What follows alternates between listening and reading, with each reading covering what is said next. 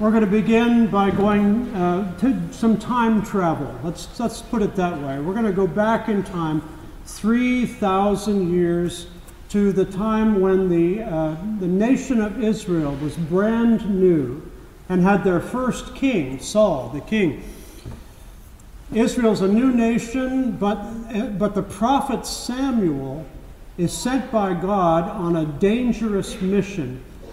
And that mission is to find for Israel a new king while the powerful King Saul is still on the throne. And as you can imagine, Saul was not at all in favor of this. Saul had gotten increasingly proud and had disobeyed some of the commands of God, so God rejected him and wanted to replace him on the throne. So Samuel, the prophet, is called to put his own life in danger in seeking out a new king for Israel. But this new king will be found in a most unlikely place. The Lord said to Samuel, "Go and find a righteous man named Jesse. One of his 7 sons will be the new king." So one after the other, the sons of Jesse come before Samuel. And it appears that they are all good candidates. They're strong, they're capable, they're intelligent. The first son, whose name was Eliab, comes forward. And the Lord says, "Not this one." The second son, Abinadab. "Not this one," says the Lord. The third son, Shammah. Guess what the Lord said? Not this one. Not this one either. So 3 more of Jesse's sons then come before Samuel, and all are rejected in turn. Finally, the Lord says to Samuel, "Do not look at their appearance or the height of their stature. I have rejected them, because I do not look at the outward appearance. I look at the heart." So Samuel says to Jesse, "Is this it? Are all your sons here?" And Jesse replies, "Well, there's one more. My youngest son is not here. He's out in the fields keeping sheep, but he's young." "Well, go and get him," says Samuel. Scripture tells us that this youngest son was ruddy or tanned from all his time outdoors with the sheep, but he had beautiful eyes and was handsome. So they brought the young son in, David, who came before the prophet, and finally, the Lord says to Samuel, "This is the one." Rather than choosing a king from the princes and the leaders of Israel, the Lord Almighty turns to a young shepherd who apparently has few qualifications to be king other than this: he found favor in God's sight. Reading between the lines just a bit, I think both Samuel and David's father, Jesse, were surprised with God's choice.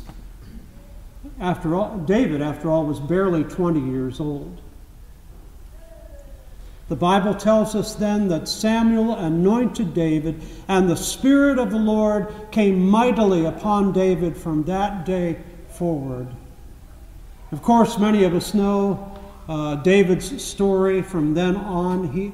He would become a great king of Israel, a poet and a songwriter, king who reigned for 40 years. In fact, the psalm that we read earlier, Psalm 23, the shepherd psalm, is attributed to David, the troubadour king, if you will. And David's son Solomon was just as great as he was. Solomon reigned for another 40 years following the death of David. The prophet Samuel finds himself confronted by a God who keeps saying to him again and again, "Not this one, not this one. Samuel is being asked by God to see differently, to look at the situation before him with new eyes. Today's gospel story is also about seeing with new eyes. New vision, both physical and spiritual. Central character in the story today from John is a man who has been born blind, but who, after his sight is restored, in a way reveals the blindness that is in those all around him, from his neighbors and his family to the religious leaders who are nearby, to even Jesus' own disciples. The disciples and the villagers are caught up, like everyone else, in the beliefs of their own day. It is the water that they swim in. In their world, blindness, like all physical suffering, indicated there was some sort of sin present. The blindness was seen as an act of divine judgment. And the religious authorities could not appreciate the miracle of the blind man's healing, because they were too focused on the rules of their religious tradition. For them, the only thing that mattered was that Jesus had violated a commandment by healing this man on the Sabbath. Now, we wonder at those ways of thinking, but we, just like the disciples and like the religious leaders, we have our own limitations of sight. I wonder if we are not caught up in the same conventions that Samuel found himself in as he looked over Jesse's sons. Samuel's first inclination and instinct was to see a potential king in the oldest and the tallest and the strongest of Jesse's sons. But it was the one who was overlooked, forgotten, the youngest and the least, who was chosen. And the Spirit of the Lord came mightily upon David from that day forward. This Sunday, our Lenten journey brings us to a place where we too are called to acknowledge our own blindness and to seek Jesus' healing touch. Lent is often thought of as a season of change, where we make certain promises to ourselves, to God. We make changes in our life, in our devotional life. And has your world been turned upside down by Lent? Has our church been turned upside down? Has our world been challenged by Lent? We, as the people of God, have our own set ways, our own pet methods of going about our business. There's a joke out there that the portion of Scripture that most refers to Episcopalians is when Paul told the Corinthian church, "Let all things be done decently and in order." That's the way we like it. We like it decently and in order. We want to do the same thing week after week. Well, maybe not all of us, but in that way we are sort of like the Pharisees in the Gospel of John. Will we react in the same way as they did when the Spirit of the Lord shows up in a mighty way? Over the past 10 years, our presiding Bishop, Blessed Michael Curry, has gotten really, really good at challenging this church that our old ways of being and doing church will have to change if we are to be renewed. Indeed, if we are to grow not just in numbers, but in spirit, we must be prepared to see the world, the church, and each other with different eyes. And how would that world look if we allow Jesus to change our way of seeing, to heal our blindness, if you will. We might find little springtimes of faith blooming and rising up in ways that we had not imagined before, and in ways that will bring new life to our ministries and to our communities, to those around us. We might discover a spirit that we thought we had lost.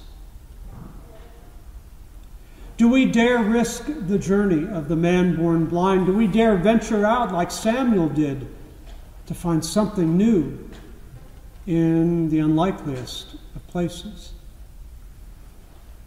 We need only the eyes of faith to see the Lord work in our church and in the world today. So speaking of time traveling, I did a bit of time traveling myself this past week, and my journey began at Regal Cinema at 100 Oaks. My wife Lee and I went to see a movie called The Jesus Revolution. Has anyone heard of this? The Jesus Revolution? Well, the Jesus Revolution movie is a chronicle of the early days of the Jesus movement that emerged out of the counterculture of the late 60s in California. Somehow, some way, a group of scruffy hippies found their way from San Francisco area to a tiny traditional church called Calvary Chapel, whose pastor, Chuck Smith, welcomed them in. And before long, thousands were being baptized in the Pacific. A work of God that sprang up in the most unlikely of places. Well, for me, in that dark theater, all of a sudden, it was 1973 again. I grew up in central Pennsylvania near a town called Altoona in the mountains, the Allegheny Mountains. And it took until 1973 for the Jesus movement to wash up on the shores of Altoona. Something began to happen there. I was young, but I had a sense in my heart and in my spirit that God was moving and was active and present. There was something palpable. There was electricity in the air. It felt like anything could happen. Tonight's Breaking Bread at 6 service, and I'm the pastor for the Breaking Bread at 6 community that meets here every Sunday night. Tonight's Breaking Bread at 6 service is going to be worship in the Taizé tradition. If you're not familiar with Taizé worshiping tradition, it grew out of a monastic community in the small village of Taizé, France. A man named Brother Roger, washed up, if you will, in the village of Taizé in 1940, began working with some of the refugees from the war, and in a few years gathered a group of followers around him, and they formed a monastic community there called Taizé. Sometime in the 50s and 60s, they began to write their own music, and that music, in the course of time, spread throughout all of Christendom. And it came to the Anglican Communion and so many others. But there was nothing going on in the village of Taizé in 1940. It was the least likely place for a great movement of God to spring up. But God raised up a new work there. And it's spread through the world. My friends, it is all too easy to remain blind and to miss what God is doing. It is far too easy to overlook God's favored ones in our world today. It is tempting to believe that the world as it is must be the world as it is meant to be and always will be. But the word of the Lord still has the power to change everything. I find myself wondering, who or what am I overlooking today? What am I not seeing What is God even now bringing to life that I am not aware of? If there is anything I've learned in nearly 30 years of ordained ministry, it is that God is always up to something. The story of God's love for his people is not over, and you and I are as much a part of that story as was young David the shepherd, or the man born blind, or the Jesus people, the Jesus freaks of Calvary Chapel, or the brothers of Taizé. We may be tempted to think that we are forgotten, that we don't matter. Most of us are not powerful or wealthy. Very few of us have much clout or authority as the world knows it. Most of us quietly go along in our lives and not realizing the abundant favor that God has bestowed on us. Remember, God's measure of greatness is far different from that of the world. Remember that God looks not on the outward appearance. God looks on the heart. Who we are does matter. And we are all bearers and witnesses of the Lord's transforming word. The Lord God Almighty looks upon each of us today as he did upon the shepherd boy David and proclaims anew, "This is the one." Amen.